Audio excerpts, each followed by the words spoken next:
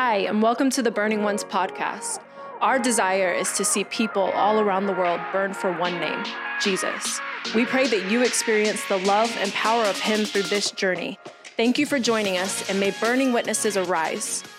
All right, if you have a Bible, you can grab it and open it up. We're going to be in Daniel chapter 6. We've been in Daniel for the past couple of weeks. As a matter of fact, we've been somewhere in Daniel for the past couple of months.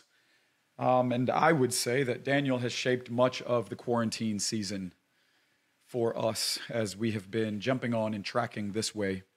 As we do that, we are embarking tomorrow on a 40-day fast prior to our convocation that we are hosting in Milwaukee, Wisconsin, which happens to be just a couple of weeks right before the national election.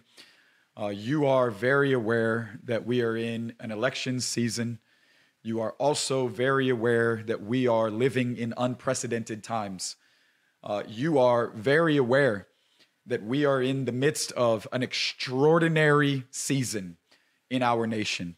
And the influence of such and the things that happen in this season, I believe, are going to chart the next generation and decades to come for what the experience of America is going to be. I would like to encourage you and invite you to join the fast. September 2nd to October 11th, 40 days that we believe with all of our hearts could potentially shape the destiny and the direction of America as we know it. I believe that much is hanging in the balance over these next 40 days. Some things are not guarantees. At times, it requires participation in order for the Lord's purposes to be fulfilled. Consider it, if you would, if my people will humble themselves and pray, then I will hear from heaven.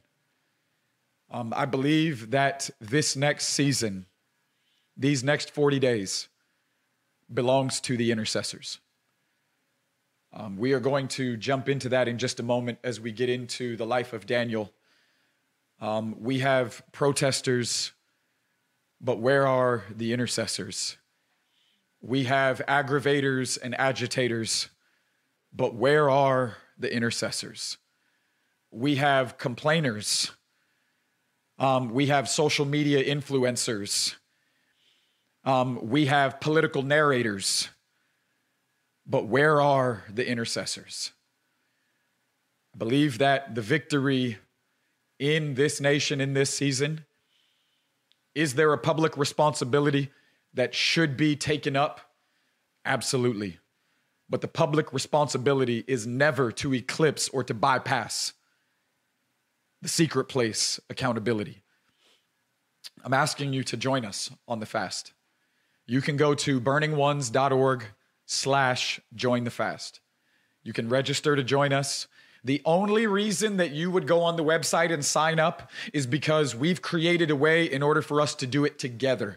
Those of you that are going to join us from all around the world, we are trying to make the world a much smaller place so that we can link arms, knit our hearts together, and in a united effort, give our attention, our affection, and our appetites over to Jesus as King. And so the only reason that you would jump on the website and sign up is because we are going to create a guided experience over the next 40 days.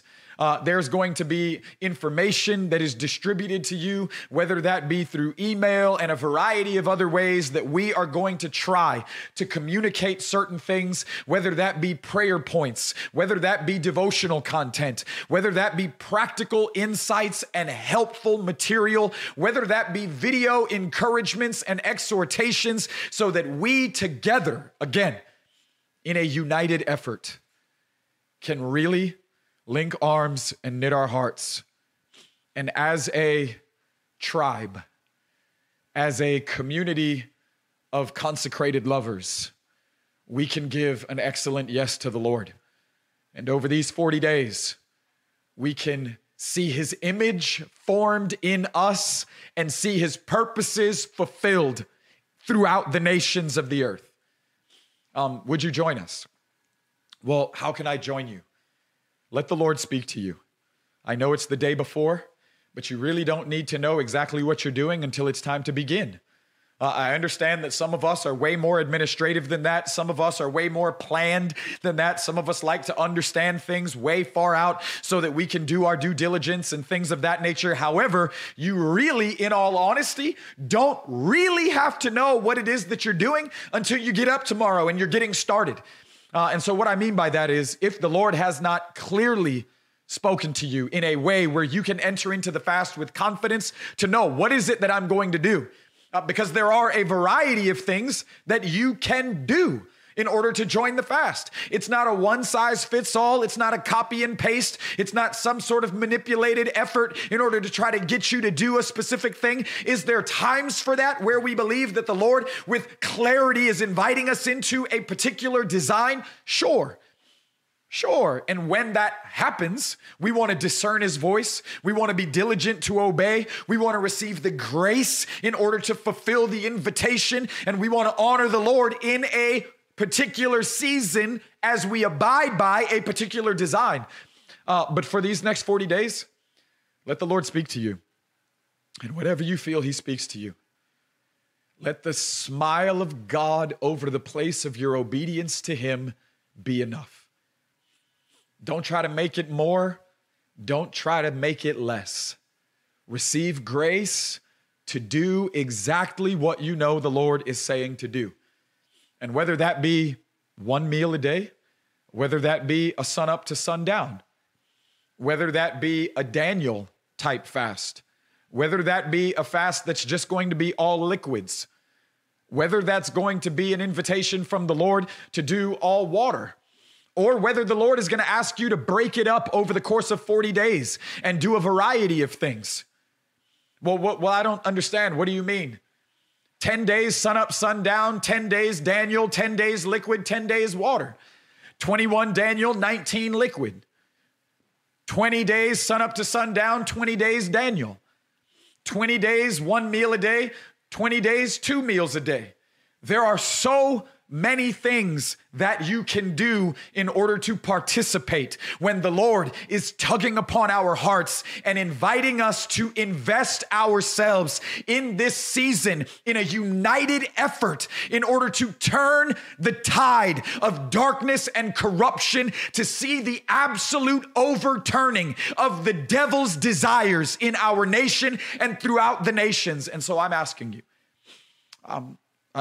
you, will you join us? Will you join us for the next 40 days? Again, everybody can do something.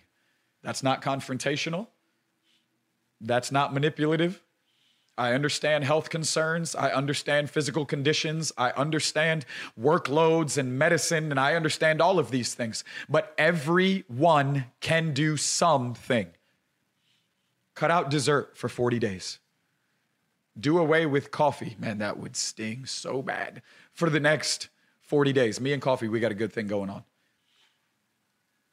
Everybody can do something. Cut out candies and treats. Pick one particular food item and set it to the side. Fasting is about food. As a definition, fasting is an abstaining from food or particular foods, especially when being expressed as a religious devotion. Fasting is about food. And I'm emphasizing this because it's important. Fasting is not about entertainment. Fasting is not about sports. Fasting is not about social media. Can you technically discipline your life in order to control these other areas that may be out of control and you need to tighten up in and regain control in? Yes, but we must understand that even though fasting is a discipline, not all matters of discipline should be considered a fast. If you need to discipline your life and turn the TV off, If you need to discipline your life and get away from Netflix, if you need to discipline your life and stop gaming as much as you do, if you need to discipline your life and stop the scrolling and put the phone away, then let's actually call it what it is and call it discipline. And let's not consider that we're fasting these things, because if the enemy can rob you from the authenticity of the invitation, and the authentic invitation is directly anchored into food, I promise you, you are not going to sound the alarm in your own heart by turning off the television the same way that you will when you push away from the table. Join us.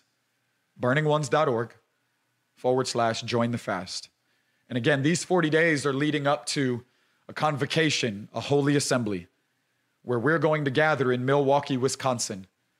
Those of you that live in America and maybe even throughout the nations, you understand that right now, Milwaukee, Kenosha, Wisconsin has national attention. It has become a hot spot. The enemy understands the times. He recognizes things on a national landscape. He may not be able to necessarily pinpoint all of God's desires, but he recognizes times and seasons. Pharaoh understood that there was a deliverer coming. Herod understood that there was a deliverer coming. And they attempted a purging. They attempted to create conflict. They attempted to wield hostility in a particular window of time and occupy demonic desires in a season in order to try and derail what it was that God was about to deliver into the earth. I believe that we are on the verge of a beautiful and powerful unveiling of Jesus, because God's answer to every issue is to show us his son. We are going to be gathering in Milwaukee, October 15, 16, and 17. A holy assembly. We're fasting and praying. We're worshiping and declaring the word of the Lord. And I'm going to ask you to come and join us. Whatever you have to do to get there, if you feel like the Lord is speaking to you, come and join us. We are gathering. There are flights that are flying. There are hotels that are open. There are a variety of other things. You can drive. You can stay with friends. I understand there are a lot of different ways that this could happen over those days, but I am asking you to come and join us. Come and be present with us. October 15, 16, and 17. You can jump on our website. You can register on our app, burningones.org/conference. And you can register. There's no cost. There's no hidden fee. This isn't, we're going to pull the rug out at some point. There's no cost. It's a free event. It is an experience that we are making available with no cost whatsoever. All you have to do is get there in order to join us. But you have to register. We have a limited seating, and we want to be able to steward well the venue that we're going to be gathering in. World Impact Ministries in the Milwaukee, Wisconsin area. David and Beverly Rayfeld, some beautiful Jesus lovers, are leading a work there with a family on the ground. World Impact Ministries. In just a moment, we're going to show a promo video, and then I will mention once again how you can register in order to save your spot, or in order to save many spots for those that you may bring with you. But let's take a moment and let's watch this video. We are right in the middle of a critical window in our history. Has the urgency of the hour hit your heart yet? When you look around and you see the pain, when you see the suffering, when you see the rioting and the desperation that has filled the streets, has it actually gotten your attention?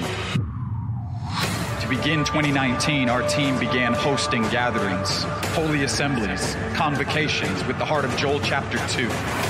Feeling from the Lord that it was time, it was necessary to rally the church, a body, a remnant in the land that would place all of their attention upon Jesus as King and begin to lift their voice, consecrated lovers crying out on behalf of the hour in the land.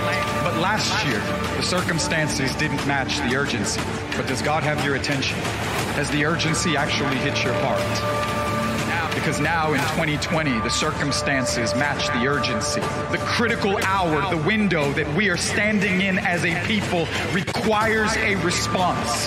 Can you hear the call from the Lord to empty all of the distractions, to fix your face upon the King, and to empty your heart before Him, that He might shake our nation and glorify Himself in the midst of this people? The convocations will continue. Will you come and join us?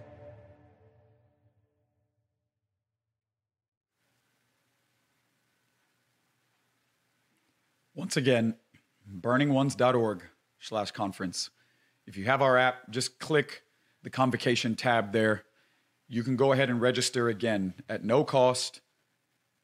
Bring people with you. I think you understand the urgency of the hour and the critical window that we are all living in. Again, unprecedented times call for an unprecedented response. We want to be responsive to the Lord and not simply just reactionary to the cultural issues or circumstances, the uprisings of the natural fleshly warfare and entanglements, all of the demonic desires. We are not responsive necessarily first and foremost or primary to these things, but our hearts are tender and we're sensitive to the Lord. And the Lord is calling us in this hour to gather. The Lord is calling us in this hour to intercede. Join us, burningones.org/conference. Once again, if you have a Bible, I'm going to ask you to open it with me to Daniel chapter 6. I'm trying to track with everybody as you are possibly turning there. I always start out this way, and then this never actually works out well for me. But I'm trying to track with everybody just to stay up, possibly with comments or questions. Daniel chapter 6, we're going to read a handful of verses, and then we're going to hop into it. As I said when we opened, we have been in Daniel now for several weeks, and we've been taking a look at Daniel, not just as a person. We've been taking a look at Daniel not just as a prophet. We've been taking a look at Daniel not even necessarily as an individual in the scriptures who had a powerful, intimate, deep walk with the Lord. But we've been taking a look at Daniel as a prophetic glimpse of a people. We've been taking a look at Daniel as a picture of the church in the end times. Not just suffering through the rulers of the age, not just bowing under the tension of the hostility of the powers of the air, not just simply forfeiting its purpose or God's purposes in the earth throughout the nations because of powers and principalities and high ruling places in darkness in an unseen realm. But we have been taking a look at Daniel because I believe that Daniel provides us with an understanding. Daniel frames in for us, if we could say it that way that we should interpret how we are to be responsible before the Lord as we are planted in the nations of the earth in the end of the age, thriving, planted in your city, in your nation, throughout the nations of the earth. Not bowing, not forfeiting, not tucking and hiding, but thriving. Daniel gives us a prophetic picture of a powerful church in the last days. Daniel gives us a prophetic picture of a powerful people, even when planted in the midst of Babylon, even under wicked leadership, even with corrupt governmental structures, even when the systems and the constructs of the world seem to be built against the desires of God, even when the context or the environment does not necessarily seem to be set up in a way to determine success for Daniel and his company or the people, the children of Israel, even in the midst of a corrupt culture, even when hostility seems to abound, even when adversity seems to rise. Daniel gives us a prophetic picture of the church at the end of the age, the church in the last days. And God said, I will pour out my spirit in those days. In the last days, I will pour out my spirit where? Upon all flesh. There will be a company. There will be a tribe. There will be a family, a community in the earth, a church, a bride, a powerful people planted in the nations of the earth upon which God will pour out his spirit. And as he pours out his spirit upon a people, there will be dreamers, there will be visionaries, there will be prophets and those who prophesy. There will be powerful prophetic utterance and intersection. There will be signs and wonders. There will be glory in the midst, for the angel of the Lord encamps round about those that fear him. And there'll be a wall of fire, and there'll be glory in the midst.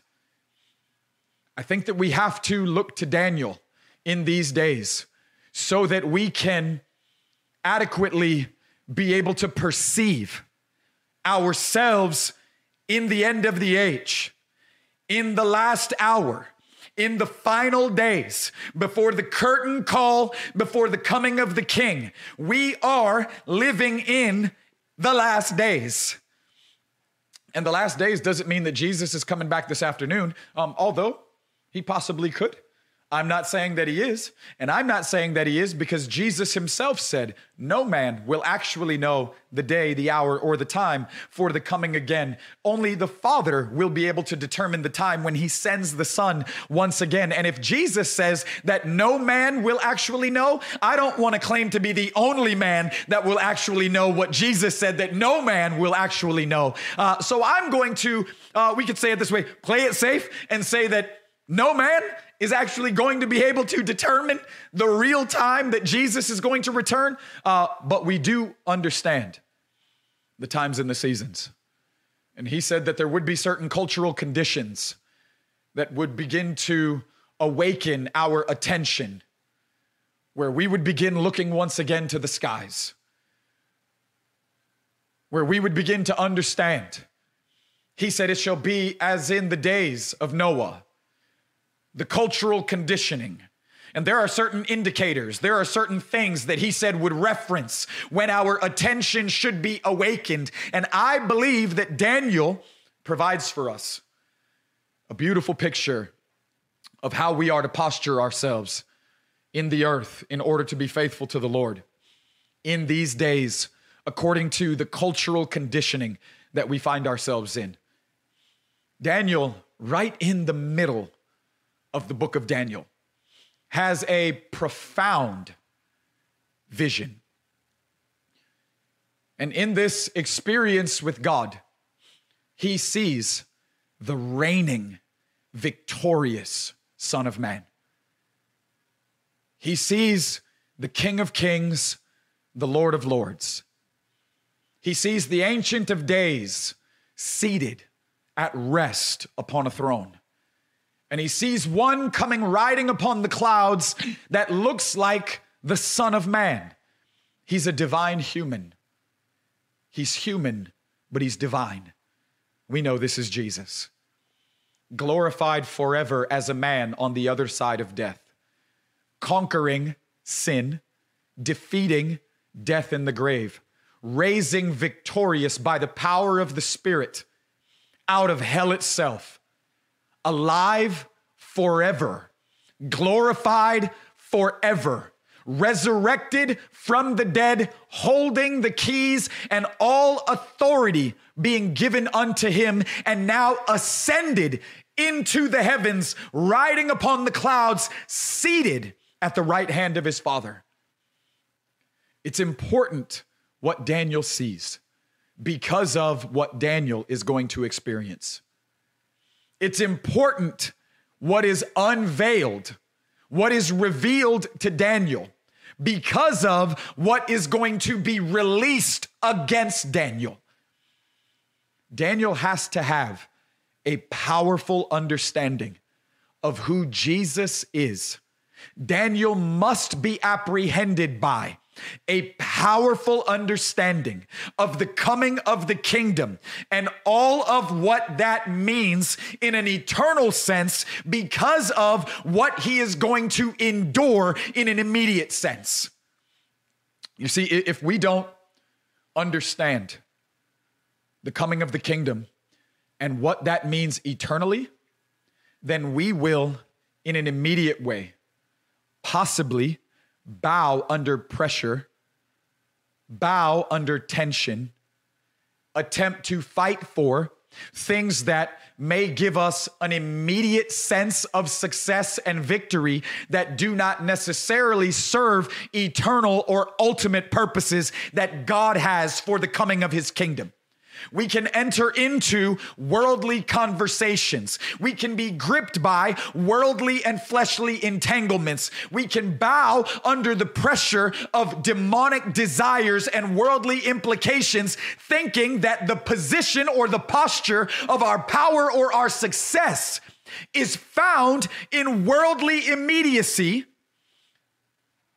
rather than being overcome by a vision of the age to come, rather than completely being overwhelmed by the beautiful revealing of the Son of Man and his coming kingdom, and all of the implications of such that radically affect the posturing of our lives, the positioning of us as a people in the nations of the earth, and the fulfilling of God's purposes in and through that people, until in an eternal way, he comes and reconciles all things as he has promised to do so.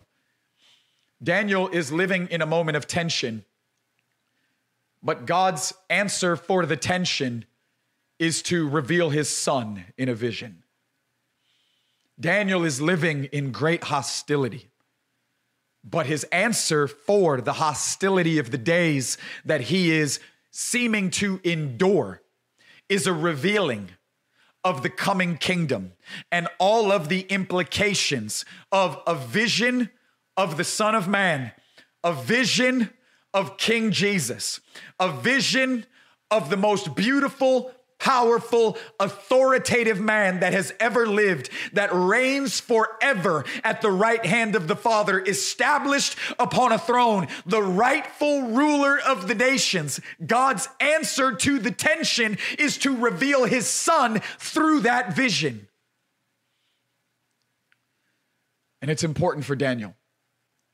There's a writing style for Jewish people in an ancient consideration, and even possibly in a current context. But there is a writing style that if we understand the nature of the writing style, then we can, in a better way, apprehend the purpose of the writer as he is writing, and it is this. It is interesting when you consider the book of Revelation. The book of Revelation, chapter 1, verse 1, opens with the unveiling or the revelation of Jesus Christ. The writer communicates the point of the book in the very beginning so that we can understand, or that we can frame in what it is that is going to be communicated as we begin to journey into and through the book of Revelation. And if you do not understand the literary style, if you do not understand the writer's style as he is writing and the things that he is communicating, then it is very easy to get lost, to get wound up, to get sidetracked, to get distracted. The book of Revelation, as we have said before, is not about beasts. It's not about the false prophet. It's not about the Antichrist. It's not about the dragon. It's not about the harlot. It's not about unclean spirits. It's not about any of these things. The end of the age is not about the unveiling of these things. But if we do not understand the literary style, then we can easily get caught up in the whirlwind or get tossed to and fro with the current of the things that are being communicated, even though the things that are being communicated are not in and of themselves the ultimate point or thing that is being communicated. In the writing style, it is the way to communicate where you introduce the point in the beginning. And then in the very center, you unpack, if you would, all of what is the main point, all of what is the main attraction, all of what is the center of attention. You unveil it, you unpack it, you communicate it with beauty, simplicity. You do it this way on purpose. And so in this literary style, you mention it in the beginning so that you can get an understanding of where we're going. And then in the very center, you hang your hat on the main point. And then once again, at the very end, you reference it again. So you have the point in the beginning, the main attraction in the center, and the point once again at the end. It's important to understand this so that, obviously, with the book of Revelation, it is laid out beautifully this way. It is in verse 1:1, the revelation of Jesus Christ. It is in the very center, all about the beauty of King Jesus, his kingdom that will be unending, and his judgment against all of the rulers of the age, and his reconciling of creation and sons and daughters, his companion that he eternally desired, so that he entered into time and in an immediate way laid down his life, a people that he thought were to die for, that he is now possessed throughout the nations, redeemed, born again, every tribe, nation, and tongue. In the center of the book of Revelation, you have the unveiling of the whole point and purpose of the end of the age, and then once again, you wrap it up at the very end. In the center of the book of Daniel, we see this writing style. In chapter 7, Daniel is given a vision that is the point of it all. And in this vision, he sees the Ancient of Days seated on a throne. And he sees the Son of Man. This is King Jesus, seated on a throne. He sees all authority, the right to issue all judgments given to the Son of Man. He sees a people exalted, glorified as a possession for the Son of Man in order to serve alongside him. This is the church. This is the bride that is being perfected, that is being fashioned, no spot, wrinkle, blemish throughout every generation until the point, Revelation 19, where the bride has gotten herself ready. And then Revelation 22, where the Spirit and the bride in the final days, in the end times, in the climactic moment of all history, before this thing wraps up and the skies split and the Son of Man returns, the Spirit and the bride will have one cry. There will be a united desire. There will be a union expressed through a people gripped and possessed by the Spirit before the return of the King. Daniel sees in his vision the victory of the Son of Man.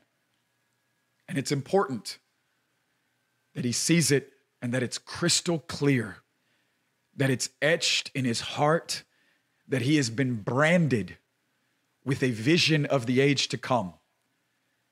Because in the days and times that Daniel is going to be a part of, there is going to be great tension. In the days that Daniel is living, and so it is for you and I, in the days that we are living, there is great tension. In the days that we are living, even as Paul communicates in Ephesians chapter 2, there was a time in all of our lives, listen to this, there is no middle ground. There was a time in all of our lives where we were bound by the spirit of the age, by the ruler of the powers of the air, by powers and principalities, the spirit of disobedience that is now ruling in the sons of disobedience. There was a time when all of us were living in this corruption and disobedience, but praise God, through his loving kindness, through his tender mercy, demonstrated to us through Jesus and the blood of Jesus, we have now been set apart. We have now been set free. We have now, through our faith in King Jesus, through our faith in the gospel, through our repentance and our allegiance to this wonderful King, we have been set free. We have been washed by the blood of the Lamb. We are alive to God. We are possessed now, not with the spirit of the age. We are possessed now with God's Spirit, and we are living faithfully in a way that honors Jesus as King, advances his kingdom, and readies the nations for his return. It's important that we understand, as Daniel did, that our King is victorious and that he reigns. It's important that our hearts are branded afresh with a vision of his coming kingdom, that we are possessed as a people with a vision of the age to come. Because in the age that we are living in right now, which is, we are living under the tension of the two comings, if you would, of this wonderful King Jesus. In the first coming, he secured every promise that God has ever made. In his second coming, he will realize every promise that God ever made. And right now, there is an understanding that the devil and all of his rebellious companions, again, powers, principalities, the rulers of the age, the spirit of hostility that is being wielded through the powers of the air, there is a very real understanding that they are living in the tension of a certain time period that they have been allowed to remain until this wonderful King returns and realizes through the issuing of judgments that will be eternal and his kingdom will be unending, that right now they are living under the tension of not having much time left. 1 Corinthians 2 tells us that the rulers of the age, had they known what they were actually doing when they nailed Jesus to the cross and he was crucified, had they actually known what they were doing, they would not have crucified the Lord of glory. But now, through the crucifixion, the death, the resurrection, and the ascension of Jesus, the rulers of the age understand that they are working on a specific timetable. Because when the King returns, he will eternally judge them. He will eternally dismantle, deconstruct, and do away with them. And their punishment will be fully realized in an eternal sense. And when the King returns, his kingdom will come with him, and he will establish his kingdom, and it will be unending. That means eternal. On the other side of our final breath, whenever time wraps up, that climactic moment when we cross over, whether raised from the dead or whether alive at the moment of his appearing, we will enter into the experience of eternity, and we will be glorified forever alongside of this beautiful man, alive forever, King Jesus. But it's important that we understand the tension of the days that we're living in so that we can posture ourselves correctly.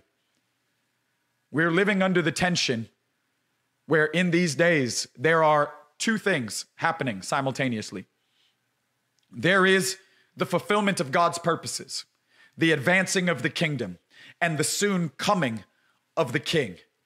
So God's desires are developing and being fulfilled throughout the nations of the earth. As we are pressing into, simultaneously, God's desires are pressing into the experience of time as we know it. That is happening. Nothing can deny it. Nothing can derail it. Nothing can get rid of it. There's no devil in hell that can completely derail what it is that God is currently doing and will continue doing throughout the nations of the earth as time itself is leaning towards the fulfillment of all time and the end of the age. That is happening. But simultaneously, because that is happening, there is the understanding of the rulers of the age that as time is pressing into the end of time, the rulers of the age do not have much time remaining. And so as time is coming towards a close, again, whether that's 1 hour, whether that's 100 years from now, it is true. Whether it's this afternoon or whether it's 3015, it is true, and it is currently happening. Time is pressing towards a close, and the rulers of the age understand. And so as our attention is being awakened to what God is doing, and as we are discerning times and seasons, the rulers of the age understand. And so in our season of life, there are two things happening. I've already described the first. The second is there's an escalation. There's an escalation of demonic disruption. Because again, the enemy cannot stop what God is doing, but he can attempt to derail in the hearts of people the desire to repent and put their faith in the gospel. The enemy understands that there is a moment coming when the king returns that they, again, the enemy and his rebellious companions, powers, principalities, rulers of the age, there is coming a moment where they will be eternally judged, and it will be eternal, meaning unending. There will be no undoing to the eternal implications of the king returning. No undoing. The enemy understands. And so this demonic escalation is to create hostility throughout the nations in order to disrupt the desire for sons and daughters to repent and put their faith in the gospel. If I am going, according to the enemy's perspective, if I am going to be punished, if I am going to be judged, then I do not want to go alone. If I can't stop what God is doing, then I'll try to stop what he's doing in the hearts of people. And it's important that we understand that simultaneously, God's desires are being fulfilled, his purposes are being fulfilled, the kingdom is advancing, the gospel is being announced, the nations are being readied in order for the return of the king. That is happening, but simultaneously, there is an escalation of demonic disruption in an attempt in the end of the age to derail many that would desire to put their faith in the gospel. There is an attempt to veil our eyes and our hearts where we would not anchor deeply our lives into Jesus as king. And it's important that Daniel sees what he sees. Because when he sees what he sees, he understands how to posture himself. When he sees what is ultimate, he understands how to position himself in the midst of something that is immediate. Again, we don't look for our power and our purpose in the immediate entangling of affairs according to the fleshly natural life. We find our sense of power and purpose in what it is that we know that has been revealed to us that is ultimate. Because what is ultimate eclipses the seasonal shift and the swings and tides of culture and issues. What is ultimate eclipses that which is immediate, but it should infuse us with a sense of power and purpose in order to posture ourselves with the correct perspective. And Daniel has to see what he sees so that he can posture himself and understand the way that he should pray. Because until we understand what is ultimate, we can get very consumed, especially in the place of prayer, with things that are immediate. Consider it this way. When Jesus understood that he was going to be crucified, his prayer wasn't something just to offload the pressure of the season that he was in.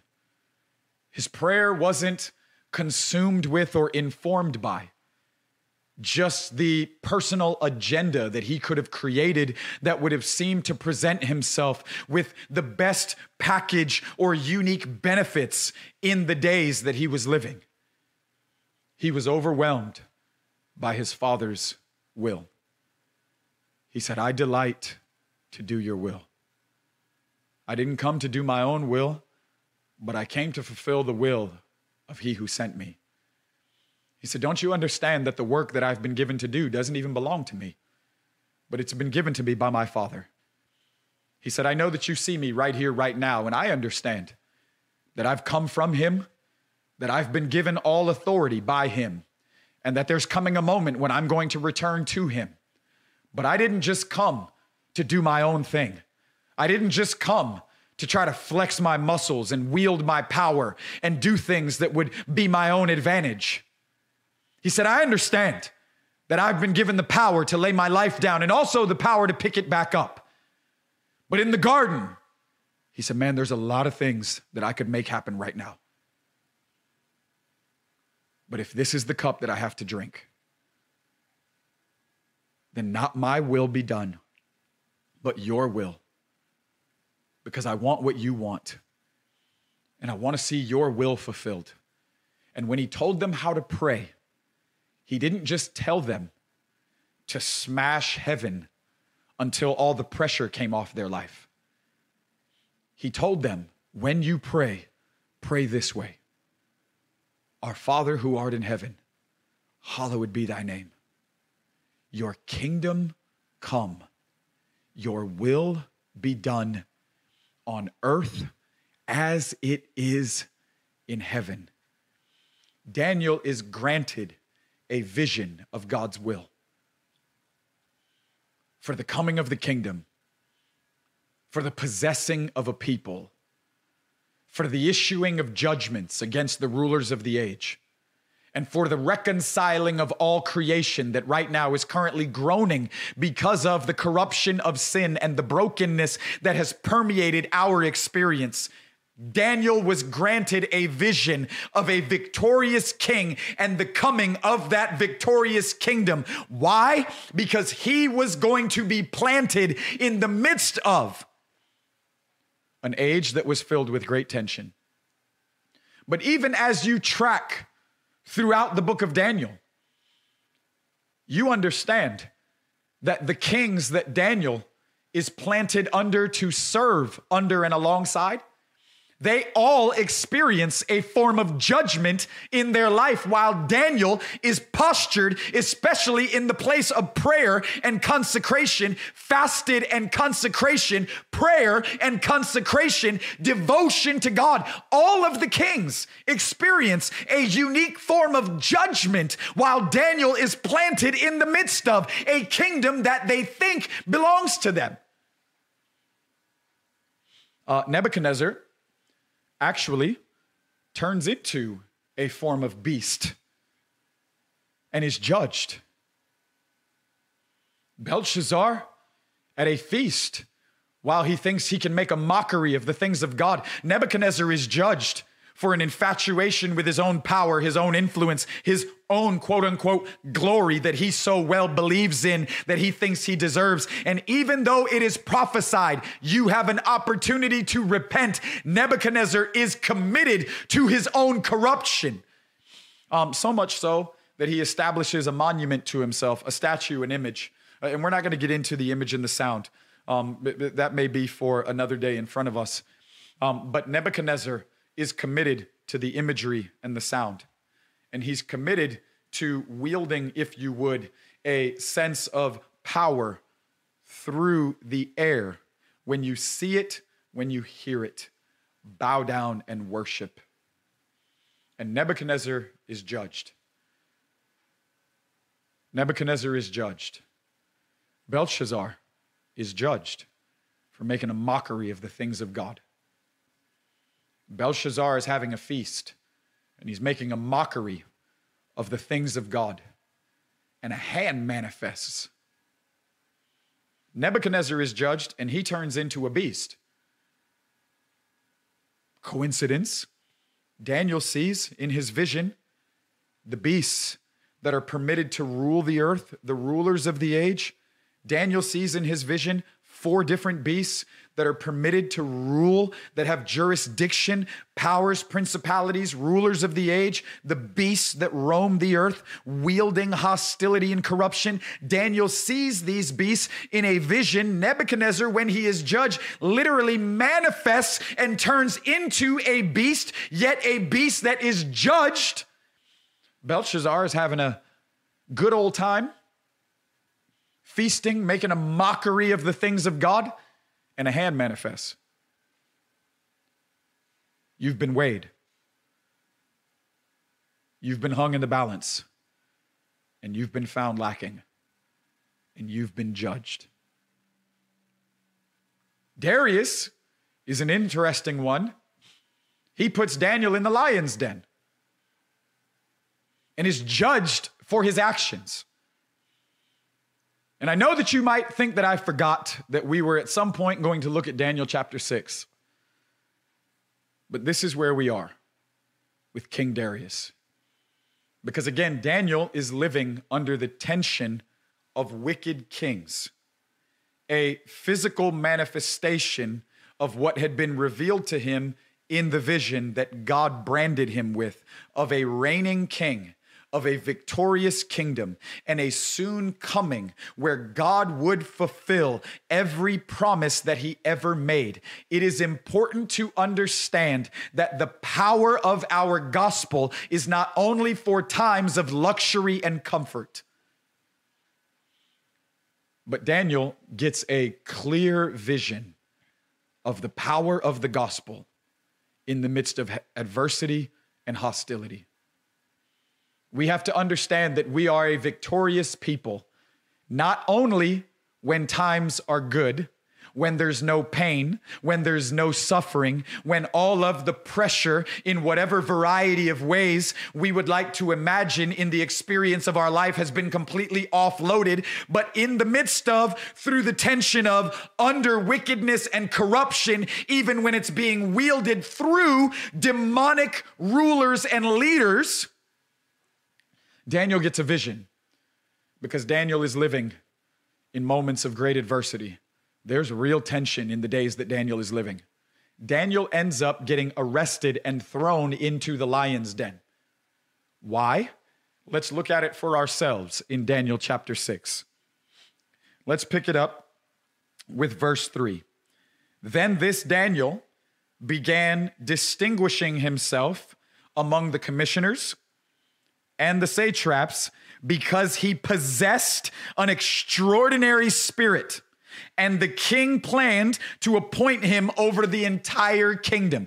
Daniel has now lasted through multiple kings. Multiple kings have come and gone. Multiple wicked rulers have come and been judged, and they are no longer around. They are dead and gone. They are no longer even in a place of power, authority. They no longer remain. But Daniel, in a beautiful way, is still thriving.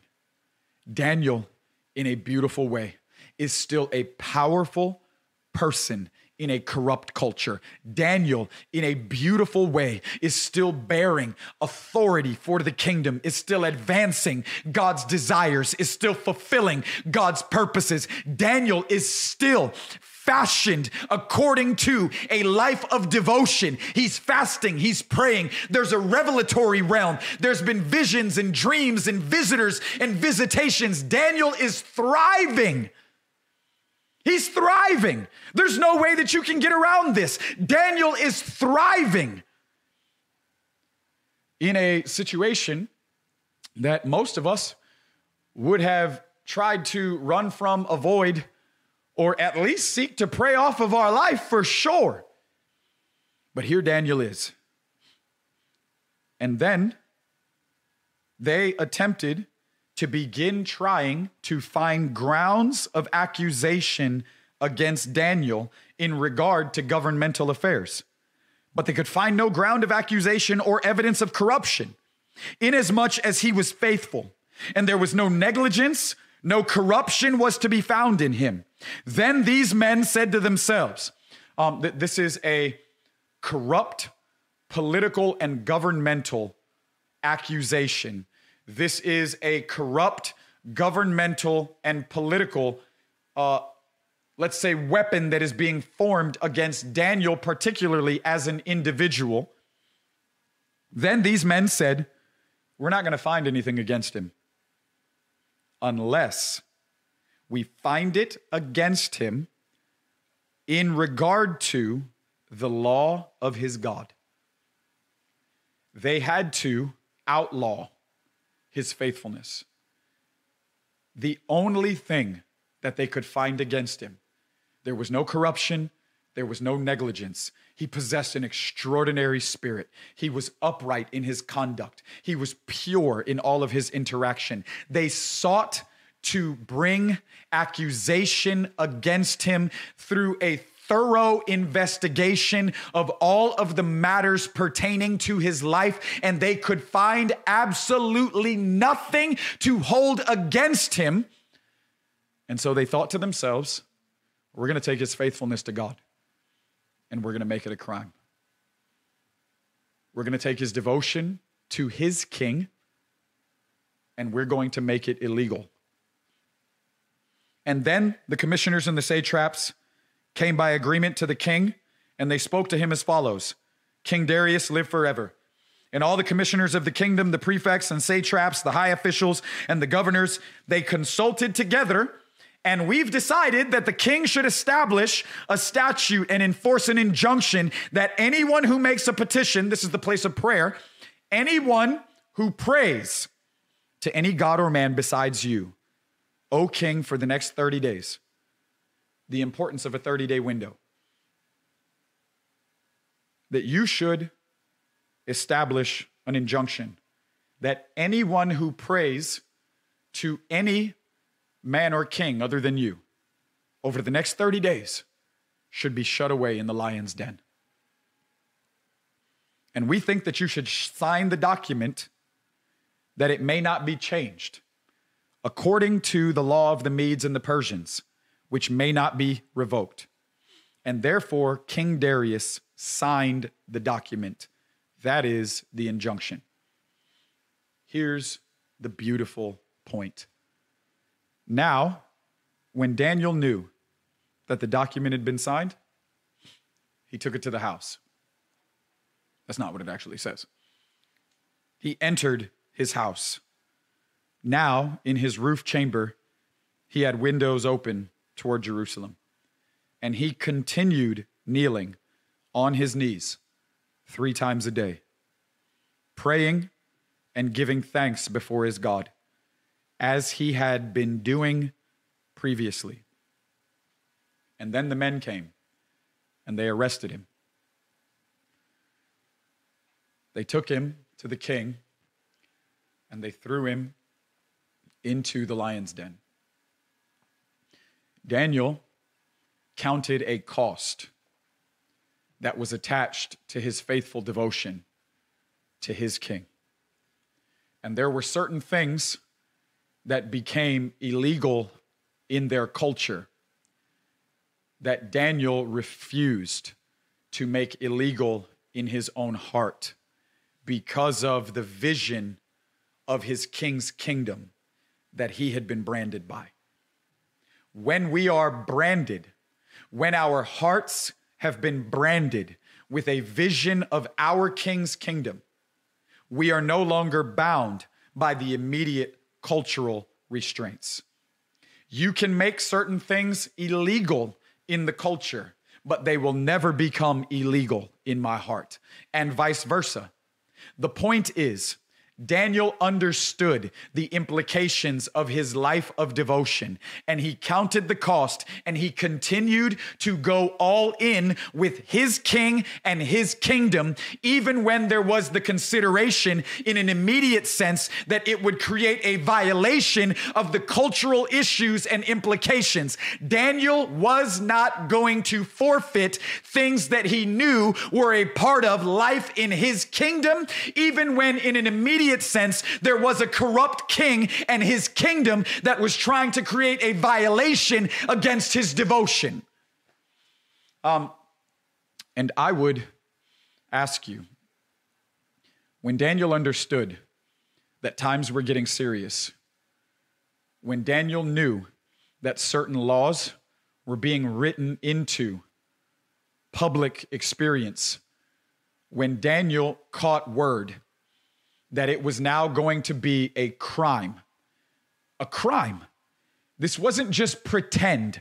It wasn't just like, hey, yeah, I know they said that it was going to be illegal, but ain't nobody really finna do nothing about it. So man, I'm just going to take it to the house anyways, and I'm just going to keep doing me. Like when Daniel understood the implications of his devotion, he did not simply forfeit all of his faithfulness and the life of consecration that he knew that God had called him to. There was something that God had fashioned into his lifestyle. They evaluated him. They did a thorough investigation. And they said, if there's going to be something that we hold against him, it's going to have to be the law of his God.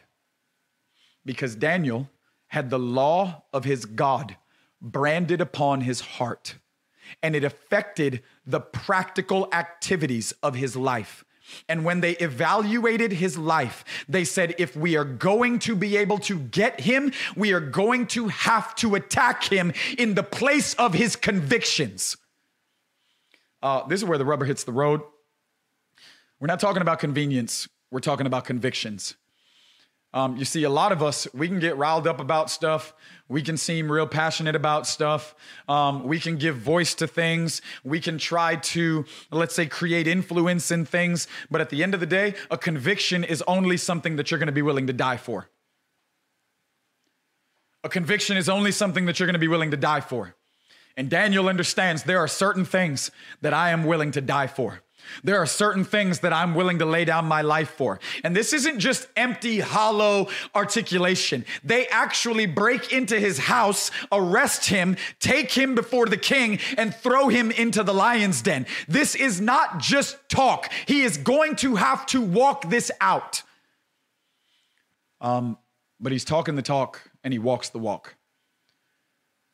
But there is something that we need to take note of in Daniel's life, especially as we are on the verge of entering into these next 40 days. They wrote an injunction that there was a particular 30-day period that they wanted to make sure that no one was going to be able to pray to Daniel's God. They wanted to make sure that Daniel was not able to lift his voice in prayer to his God in a specific 30-day window. They went as far as making it illegal in the cultural experience. It was a public policy. We are going to make it illegal for the next 30 days, especially for you. A public policy that was written as an attack against a single person. What was it about Daniel's voice that they recognized was so powerful when he lifted it in prayer that they wanted to affect the entirety of the culture to create an attack against an individual, against one person? We're going to make it illegal for everybody because we definitely want to make it illegal for somebody. One person in the place of prayer was so powerful, according to their investigation, that they did whatever they could. They did whatever they could in order to make sure that Daniel couldn't pray. I'm telling you, we are standing in a critical moment. We are in the midst of a very urgent hour. There is much that hangs in the balance over these next 40 days. And I am telling you that there is a lot that demonic disruption will allow you to participate in. But in this next window, in this next season, there is going to be a vigilant attack against us as a people as we seek to enter into the place of prayer.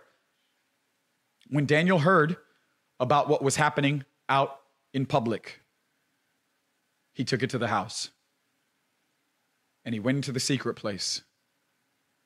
And it says just as he had been doing. Again, this wasn't just to be responsive to culture. This wasn't just to be responsive primarily to demonic desire and disruption. This wasn't just to be responsive to issues and to the social climate and to all of the adversity that was happening out in a public arena or in a public forum. Daniel was not only being responsive to these things primarily, it says he did what he had been doing. He continued in his life of devotion and consecration just as he had been doing. But Daniel went and he prayed. I would submit to you that there is nothing as important as the place of prayer over these next 40 days. We are going to fast and pray. We are going to fast and pray. Daniel was an intercessor. Daniel's life was shaped. It was set up. He had devoted times. The scriptures are communicating some beautiful points to us. He prayed 3 times a day. He had an upper room. There was a higher place. There was a higher vantage point. There was a window that he had opened toward Jerusalem. There was a commitment in the place of prayer that Daniel's life was shaped by. He had cultivated a life of consecration and a faithful devotion in fasting and praying to his king, to his God, and the coming of that kingdom. Daniel was an intercessor. And in this next season, the victory is going to be determined by the intercessors. It's time for us to take it to the secret place. It's time for us to get up to a higher place. That's what Habakkuk says. I'm going to climb up to a higher place. I need a different vantage point. I'm going to settle in upon the watchtower. I'm going to anchor deep in the place of intercession. And I'm going to wait to see what it is that he will say. Because there's a lot of disturbance happening down here. There's a lot of tension that is filling the public forum down here. There's a lot of adversity and hostility that's being wielded through the powers of the air down here. But I'm not primarily responsive to this. I want my heart to be sensitive to my King and his kingdom. I want my heart to be gripped by, overcome by a vision, an unveiling of the beauty of this King and his coming kingdom. God's solution to the tension that we're experiencing in the days that we are living is to beautifully unveil his Son to us. You've got problems? Look at Jesus. There's issues? Look at my Son. You're dealing with hostility and pain and pressure? Let me unveil the beauty of his majesty to you. There's all types of corruption in society. There's sin and wickedness and evil that's being embraced and endorsed. Look at Jesus. And it's not just look at Jesus as if he's some kind of Christian mascot. It's not just look at Jesus as if he's the icon of Christianity and in some weird manufactured way, we're just going to dangle him out in front of culture and believe that he's some kind of trinket or fetish and everybody should just bow whenever we do what Nebuchadnezzar did. He's not a corrupt image, but he's the King of Kings. He's the Lord of Lords. And it's important that we are able to behold him. Because until we are able to behold him, we will not faithfully posture ourselves in the nations the way that we are supposed to. Until we are able to faithfully behold him, we will not understand how it is that we are to faithfully fulfill all of God's purposes throughout the nations. Until we are able to behold him, we will not understand the implications of his kingdom and what is ultimate as it is giving us our purpose as we interact with what is immediate. We must be able to behold him because God's solution is to unveil him. And he unveiled the beauty of this kingdom. He unveiled the beauty of this king to Daniel. And this is where Daniel found his purpose in the place of prayer.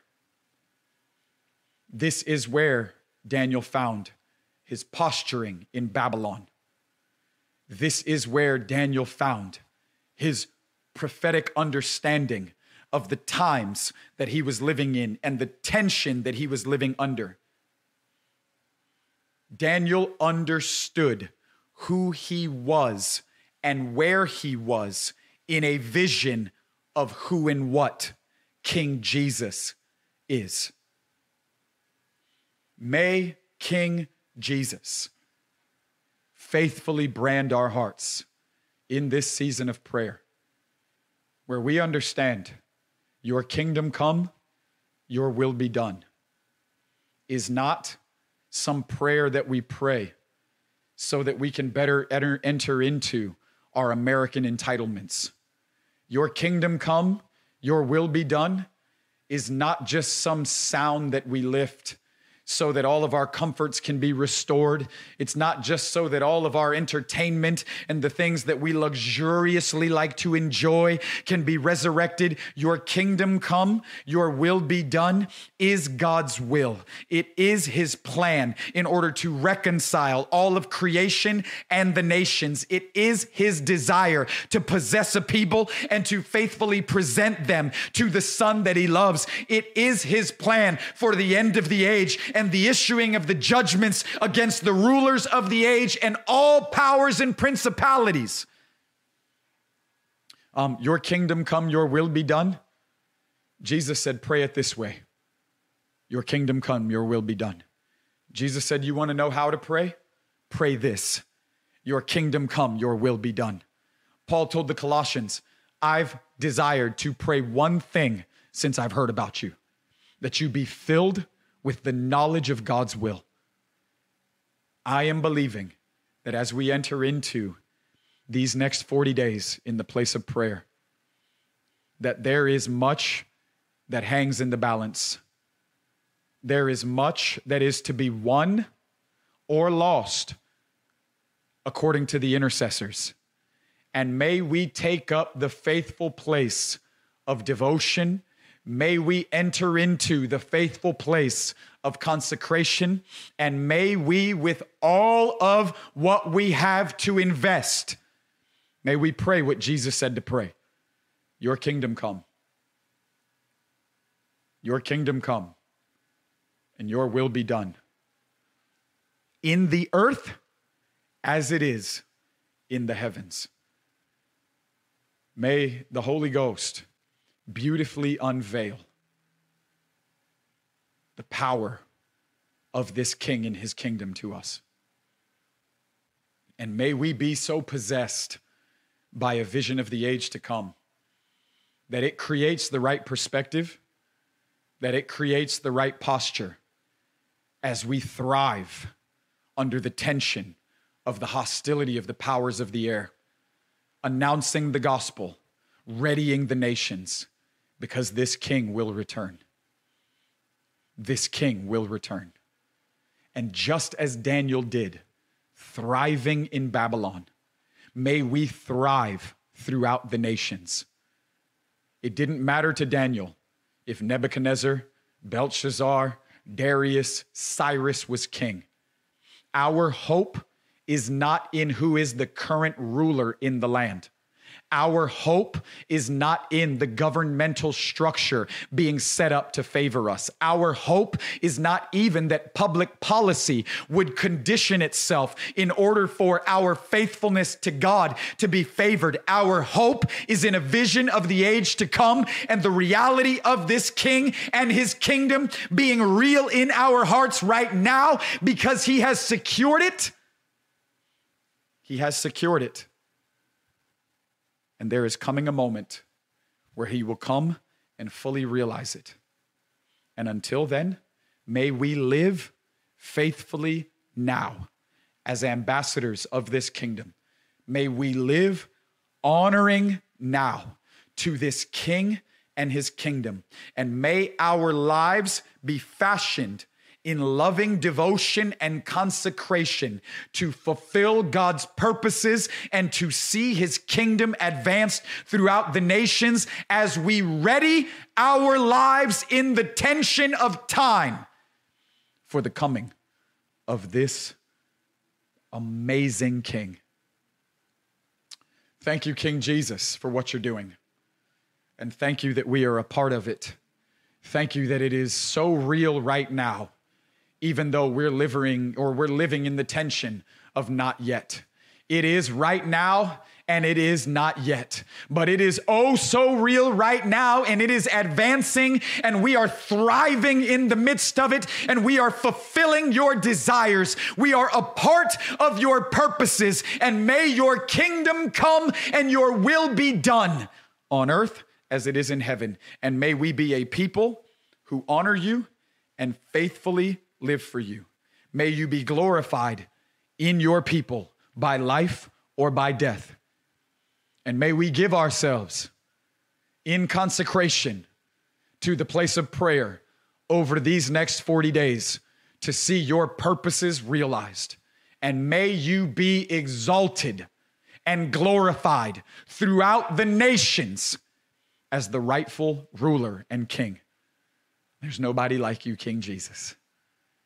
And we, your people, love you with all of our hearts. Amen. Thanks again for listening to the podcast today. We pray that it has fanned into flame the love that you have for him. If you would like more information about Burning Ones, you can subscribe to our YouTube channel, follow us on social media, visit our website, burningones.org, or download our app.